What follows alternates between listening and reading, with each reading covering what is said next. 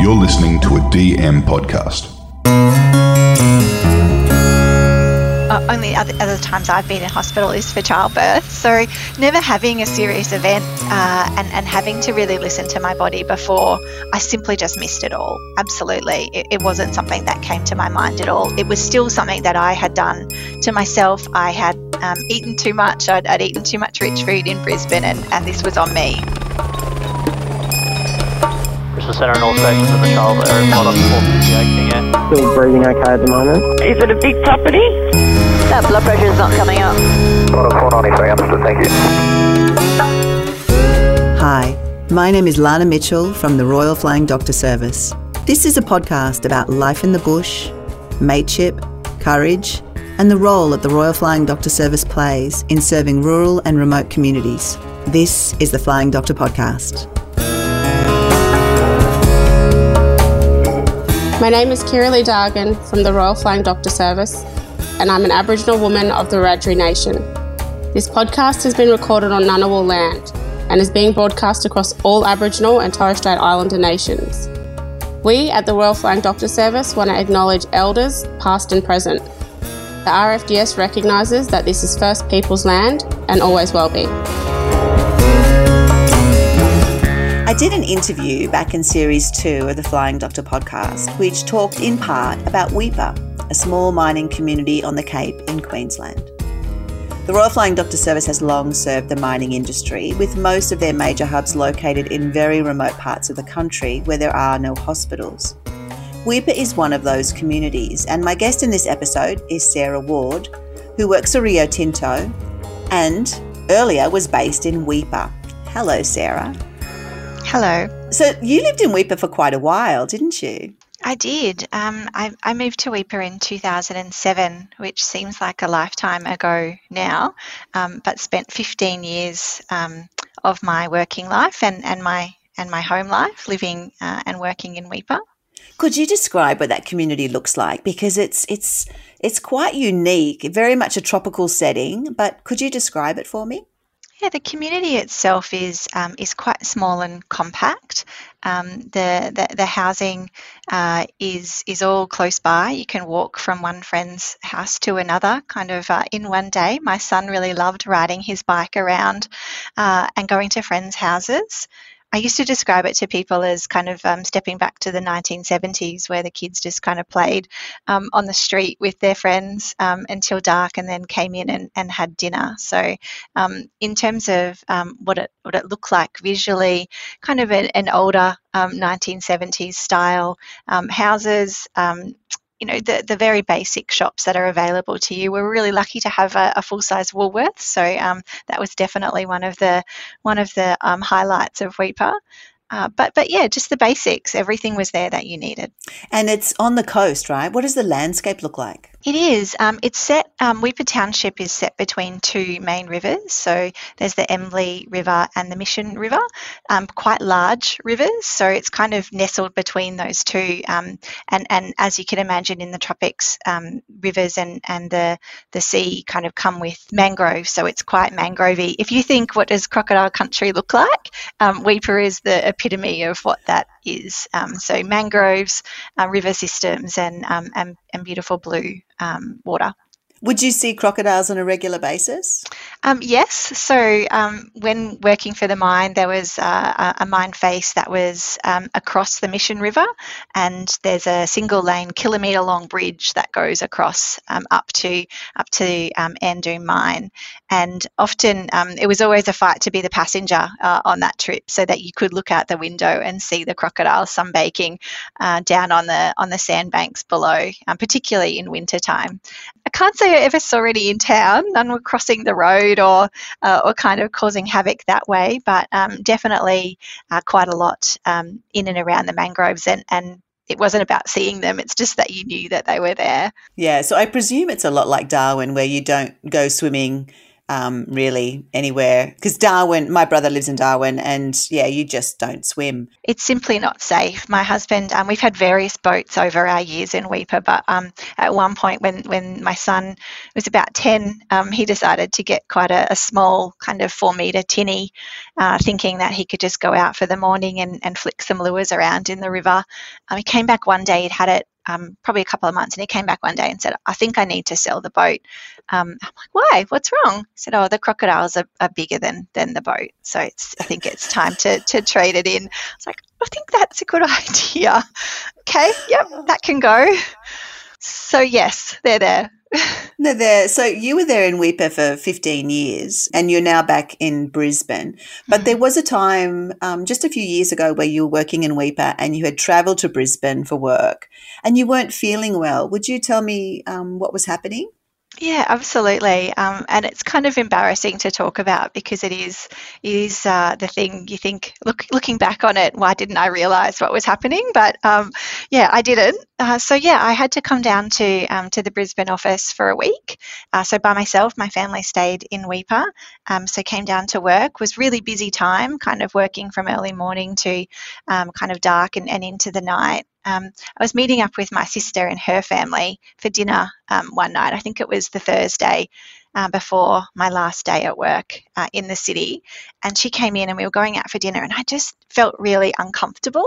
Like my pants were too tight and just felt really bloated and just this pain that was happening, kind of undescript pain. It wasn't something that I had felt before, but I just thought that I'd eaten too much fancy food, too much non-Weipa food. I'd been definitely having lunches out and getting some nice takeaways while I was here. So I just took some Panadol and went through it. But for dinner that night, I just couldn't eat anymore. I was like, okay, I've had a couple of bites. I'm a bit too tender and feeling too sick to kind of have any more. So I kind of made the best of it, had a good time with my sister and her family and kind of went home to bed that night. That night was probably the worst so far. So I had been kind of feeling this kind of come on, but that was the time that I thought, I really just don't feel very well. So woke up in the middle of the night that night, really uncomfortable, and took some more Panadol. And it was kind of from there that I started to need some pain relief, either Panadol or Nurofen or both kind of over the course of the next week. Wow. Did you think, I must be constipated or I must be like, what was going through your head? Yeah, like I've just eaten rich food. I've just done too much to myself. I need to exercise. I'm just getting unfit and unwell. I've overindulged. That's what I was thinking. I thought that I'd done this to myself. Wow. So you're self-medicating and you're just sort of soldiering on. Australians are so famous for soldiering on. Okay, so what happened next? Did you return to Weipa still in pain? I did, yeah, and it would come and go. It wasn't as if it was constant kind of crippling pain. It wasn't like that. I think obviously with the medication, just Panadol and Nurofen, it was kind of just taking the edge off enough, and then I wouldn't think about it, and I'd be okay. So yep, returned back to Weipa that weekend, made it through that weekend, and then had a whole nother week at work before I did anything about it. And as you can imagine, so I was in the orange and blue, so the mining uniform, so to speak. So my pants were getting tighter and tighter, and I was just kind of trying to deal with it. I was a leader. I had a team to look after. I had a family to run. School continues. Nothing kind of stops when you're a busy working mum. So I just kept going, and I just kept getting through it. Were you thinking at one point, gosh, I'm so bloated, I just don't, like, why? I'm barely eating yet. I seem to be just growing. Probably didn't think that until the Friday of that following week. So kind of a week and a half, 2 weeks into kind of pain by then. But by that Friday, it was pretty continuous. I was uncomfortable and not feeling great, and was really looking forward to the weekend to try to have some rest time. So by that Friday, which I found out later being a really clear indicator of a burst appendix, when I took my work pants off in the afternoon, when I released my belt, my pain was quite substantial, which I later learned is called rebound pain. It's when your whole insides are filling up with fluids, and that's when the pressure is taken off is when the most pain can occur. So didn't know that at the time, but that's what happened on that Friday afternoon. I'm like, oh, that really does hurt. So I went into rest mode at that point and tried to take some care of myself and put my husband in charge of the kids, and my neighbour brought over dinner, and that's kind of where she started being involved in my journey of this. How long has this been happening, Sarah? What are you doing here? So that's when I probably started to talk to someone about it, because I don't think I'd even mentioned it to my husband at that point. Just too busy. Life just goes on, right? Gosh, us mums, we're terrible. We really are terrible. So bad. We shouldn't take our own advice at times. You know, exactly. We're very quick to care for everyone we love, but we tend to neglect the obvious signs that something's not right. Exactly. Okay, so your neighbour's bringing you dinner, your husband's looking after the kids, you're really feeling rotten. What happened then? So this has now been going on for like 10 days or so, right? Yes, it's been going on for a while. Yeah. And from kind of really minimal, kind of bearable, just something uncomfortable, through to kind of that Friday afternoon of I'm kind of getting to the point of holding my stomach and really not feeling very well. Look, living in a remote community, my husband and my children, both of my children, did Weeper dirt carts. So think go-karting on marbles out on a dirt track, because that's what Bauxite is, right? So it's basically weekend full of dirt karting was in front of me. So my husband has a cart and the two kids' carts to get ready on Saturday morning. So he's straight into getting those ready. By 3 o'clock, I need to have the kids out there. He's already left to go and prepare the track. And because I'm not really saying, you know, I'm really hurt, everything just goes on as normal, right? So it's like, I'll make it work. It's fine. So I head out with the kids. I've got my jeans on. I've got my boots on. I've got my long sleeve shirt on. And I'm really uncomfortable, obviously, at this point. So I get the kids out there, and I don't have too much to do. So I'm in the pits kind of getting them dressed and sorted. But once all of that's done, they're kind of ready for their races and off they go. I did actually usually do the gate and let the go-karts in and out, but I wasn't doing that this time. I just couldn't possibly do it. So I sat down in my camping chair and I just kind of stayed there for probably a good hour. And I remember taking a selfie and sending it to my neighbour, and was like, this is what I'm doing at dirt carts. And she called me straight away and said, why are you there? You're still clearly very unwell. What's happening? And that made me really think. And I'm like, you know what? I'm just going to go home. I don't need to be here. I'm going to go home. I'm going to take some more Panadol, and I'm just going to rest on the couch. So I did that, but the kids wanted to come with me. So obviously I took them home with me as well. And that's when then my friend came back over and she gave me a bit of a lecture. And it was probably then that I realised, I'm now really quite cold. I've taken Panadol and now I'm quite cold. Maybe I'm getting the flu, is what I thought. Sarah! Oh my gosh! I want to reach out to your neighbour and give them a hug. I know. Big shout out to Marie. Well done. Thanks, Maz. I know, right? So, yeah, it was then that I thought, I'm really not very well. And we made a plan that night. Because my husband was still out at dirt carts at this point. It goes till quite late in the night because it's too hot to do it during the day.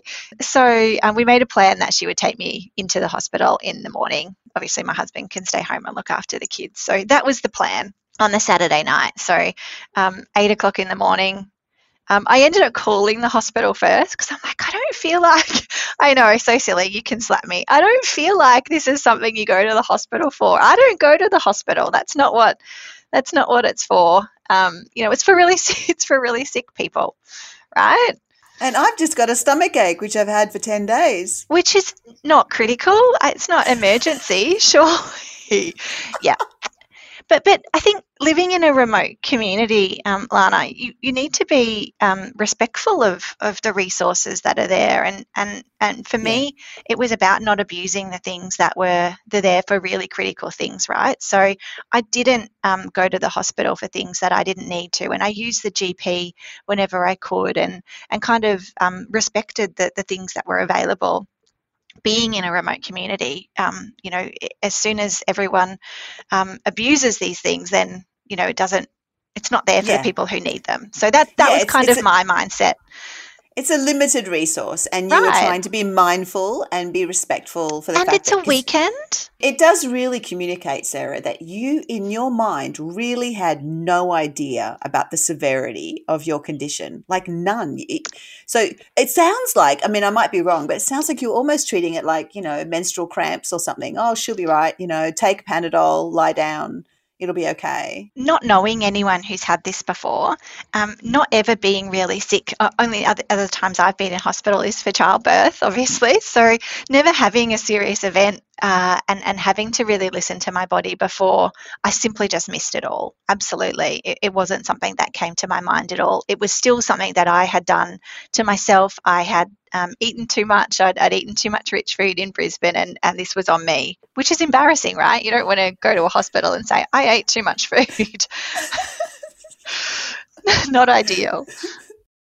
So where are we at? So you were going to go to the hospital. You called them. I called them. What did the hospital say when you said, oh, look, I've been experiencing stomach pains? It's actually been going on for almost a couple of weeks now. And, like, what did they say? You could probably imagine. They said, oh, just come in, love. Yeah, come in. I'm like, I know it's the weekend. She's like, oh, the uncle doctor is here, so just come in, love, and we'll check you out. And I'm like, okay. Made me feel a little bit better, like I wasn't wasting everyone's precious time. So, yeah, I called them and they said yes. So I walked over to my friend across the street and she was getting ready with her kids and was taking me in. But I did walk over very hunched over. So by this stage, I couldn't walk properly. I was bending and holding my stomach as I walked. So it was becoming very clear to me that it had escalated beyond kind of something that I could look after myself. Right. Now, had your husband come to notice that you were a bit off colour? Yeah, so when he came home, well, we talked about it on the Saturday, obviously, morning when he was getting ready to go out. I was like, I'll bring the kids out, but I won't be able to do the gate this week. I'm just going to take it easy. And obviously on the Friday night when my neighbour brought over dinner and he was in charge, so he kind of knew where I was at. But yeah, so I had told him when he came home from dirt carts on the Saturday night that Maz was going to take me into the hospital just to see what was going on in the morning. And he's like, yeah, I think that's a good idea.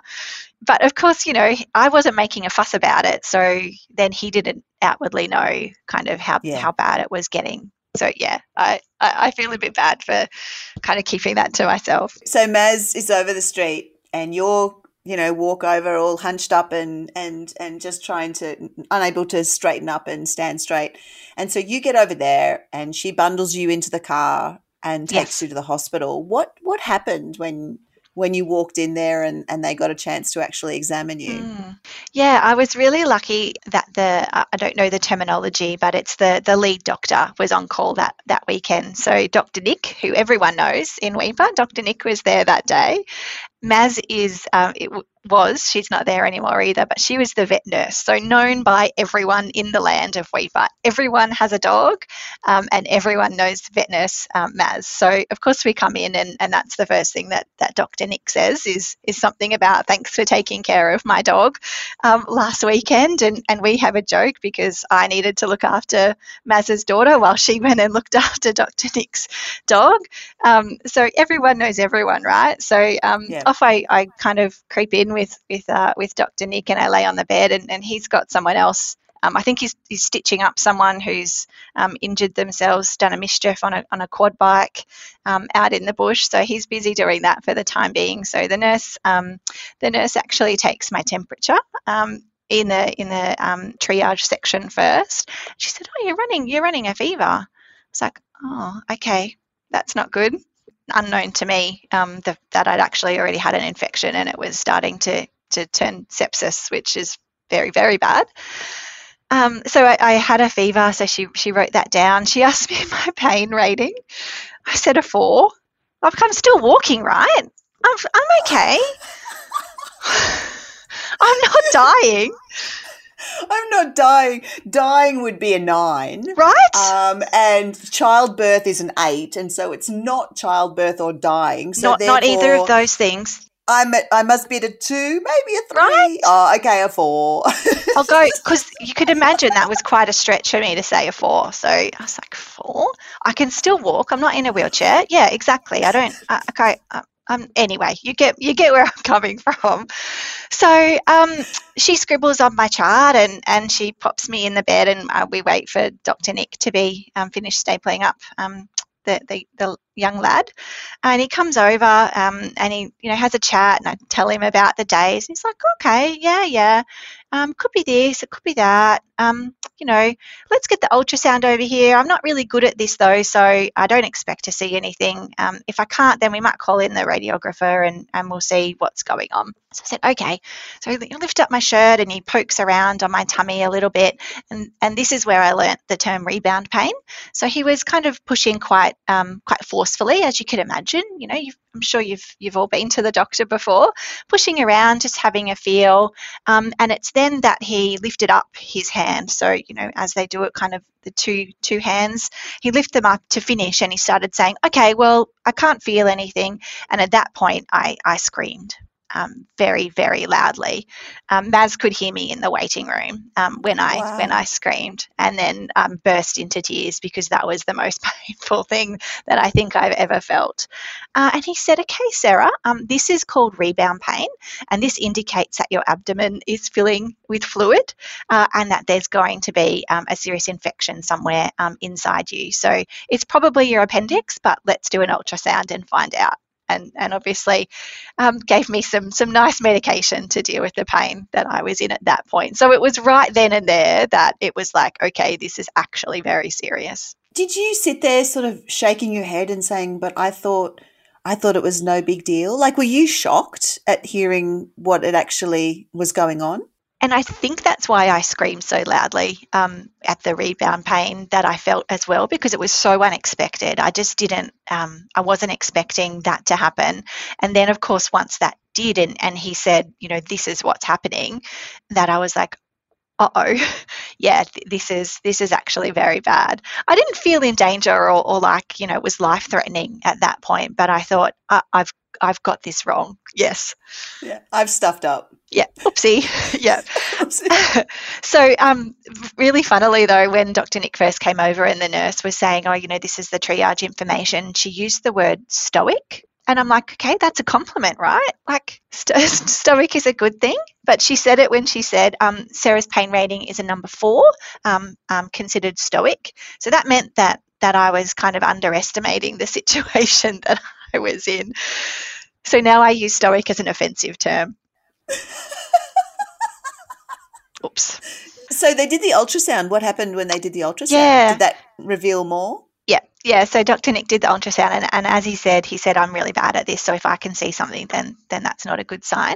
So as soon as he did it, he could see my appendix. He said, "Oh, there's your appendix," and it's supposed to be 4 centimeters long at the most, and it's 12 centimeters long. And I can see all of the fluid that's already in your abdomen. So it was absolutely burst, and it was as enlarged as it possibly could be. And interestingly, and I don't even remember which side, there's like that appendix pain theory where you get it on one side of your body, and I can't remember which side it is, left or right. I don't know, because mine was very central. It was really just below my belly button the whole time. Like, I wouldn't have said it was one side or another, but he thinks that because as it's gotten larger and larger and sicker and sicker, it's kind of moved itself into the middle in my abdomen. So that's why I didn't feel that traditional kind of one-sided pain over the 10 days beforehand. Wow. Now, I mean, I don't want to dwell on this, but this is a really serious medical condition, because that means essentially your appendix has burst, your intestines are now leaking into the body cavity and into the bloodstream, which means that you have the chance of, as you mentioned earlier, contracting sepsis. which means blood poisoning across the whole body with, So how did the doctor react and what happened next? Yeah, he had the radiologist come in on call just to confirm. He wanted to make sure that was honestly what he was seeing, because as he said, he wasn't the best at that. And funnily enough, my son was best friends with the radiologist's son, and had ridden his bike over to his house that morning. And I said, "Oh, could you maybe also ask Craig to send my son home? He's over there playing." He's like, "Okay, sure." So yeah, so Craig came in, the radiologist, and he did a number of scans. But after he did the first one, he said, "Yep, Sarah needs to go now." So Dr. Nick and the Weeper Hospital started that process of organising RFDS from that point. Craig was really careful just to do lots and lots of scans so that once I got to Cairns, they had all of the information that they needed to just move forward straight away. So, yeah, that happened pretty quickly. Of course, Maz had been brought back in at this stage and told that what's going on, and she hurried home to get the family sorted out and into action. So, yeah, from there it happened really quickly. Right. Now, Weeper has a hospital, but they don't have the capacity to deal with a burst appendix. So they were going to send you to Cairns, is that right? That's right, yeah. So Weeper very much has great staff and facilities available and a state-of-the-art hospital, but as you can imagine, in a remote community hub like that, they can't do everything. So there isn't childbirth, there isn't surgery, there isn't any of those resources available. So rely quite heavily on the flying doctor to transport critically ill, or in my case, not so critically ill, but apparently critically ill patients back to Cairns for the treatment that they need at the Cairns Base Hospital. Yeah. Had you ever flown with the Royal Flying Doctor Service before? No, never. And in fact, didn't really know anyone who had. Of course, you hear stories and you hear car accidents and the like where that needs to happen. But I didn't know anyone personally that had that happen, and I hadn't needed to do that either. So no, it was a brand new experience. Do you remember that flight well? I do. So from when the RFDS were called when I was in the hospital, it was probably only an hour till I was in the ambulance heading out to the airport. I was really lucky that there was a plane already in the Cape. It had been up higher and another patient was on board. I don't remember too much about that, but I was very lucky that it was nearby and that I could jump into the second seat or second bed and be on the plane really quickly. So no, I don't. Internally, I felt comforted by the fact that I would be looked after on the way down. I wasn't nervous or scared, and because I was still very awake and conscious around what was happening, it was okay. I didn't need too much for the journey, right? I just needed to get to Cairns. So that's kind of what I had in my mind, is this is okay, this will be fine. I'm okay, I'm being looked after, and I just need to get to Cairns. So how long was that flight from Weeper to Cairns? I think it was about an hour. In the air, and I remember taking a photo out of the window saying, "Uh-oh, here I am." So when I was ready, I could send that back to my husband and Maz.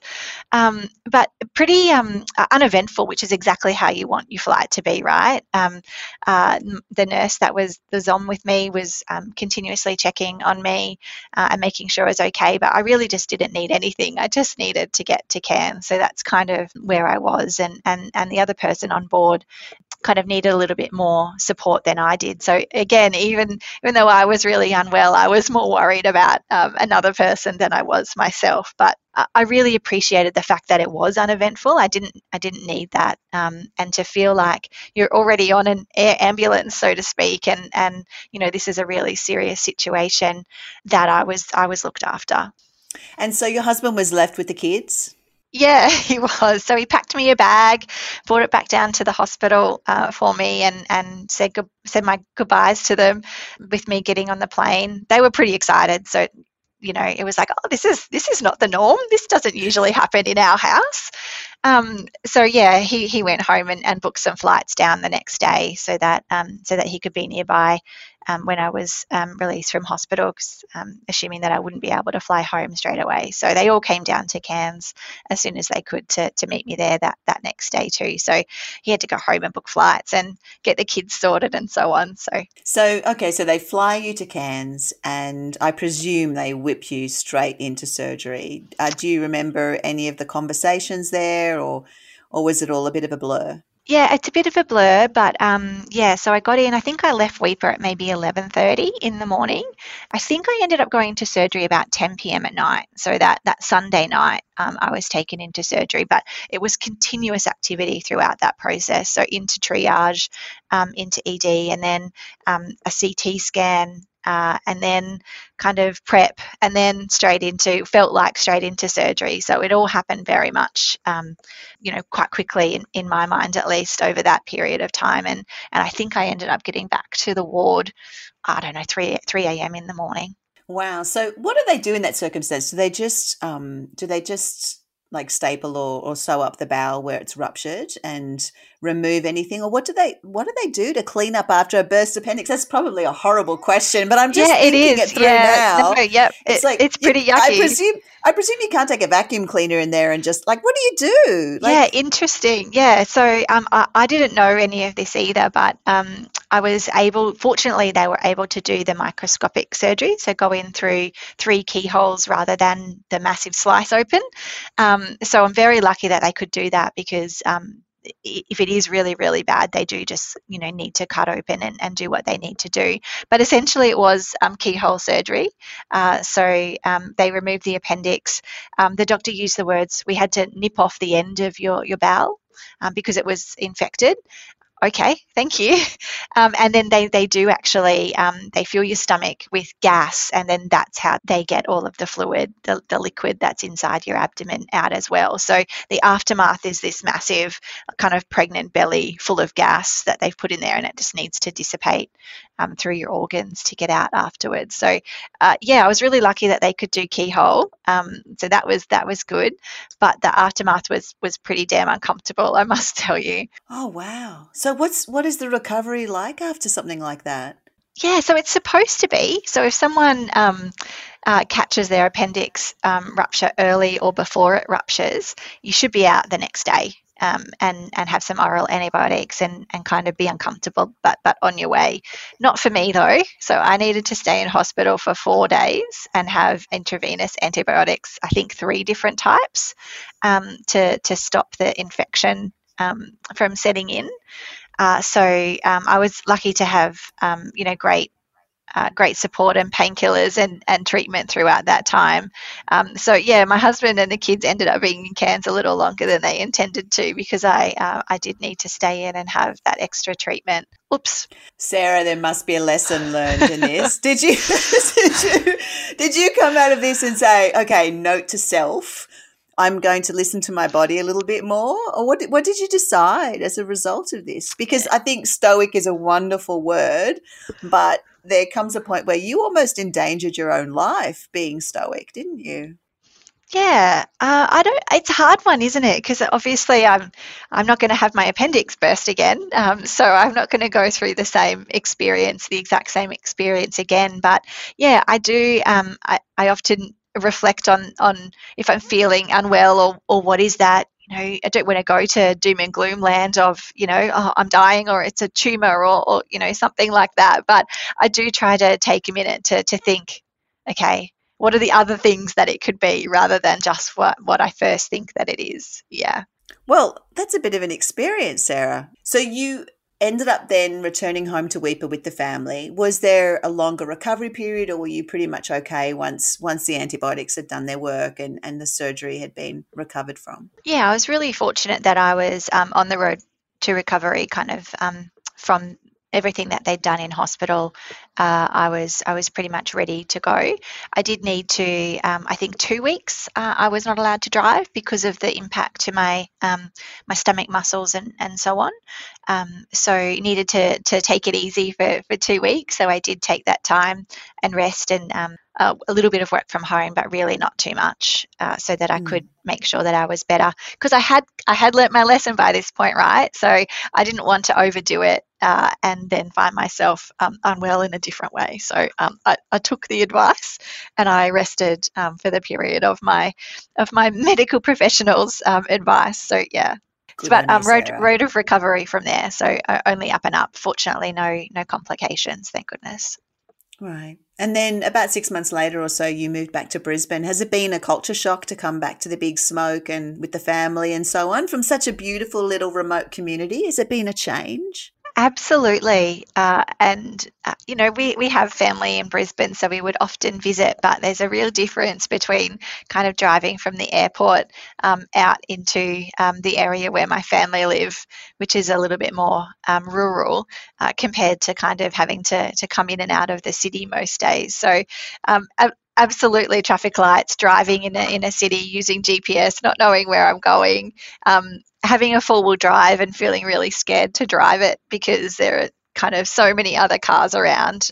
Just parking in a shopping centre, is a daunting experience. And both of my kids were not born in Weipa, obviously, but born while we were in Weipa, so they'd never lived anywhere else either. So, wearing pants all the time and having to put shoes on were both really interesting experiences for my kids. But I think we've managed to adapt. Well, at some point you should come down to the southern tablelands of New South Wales and experience the weather that we have down here. The kids will definitely need shoes.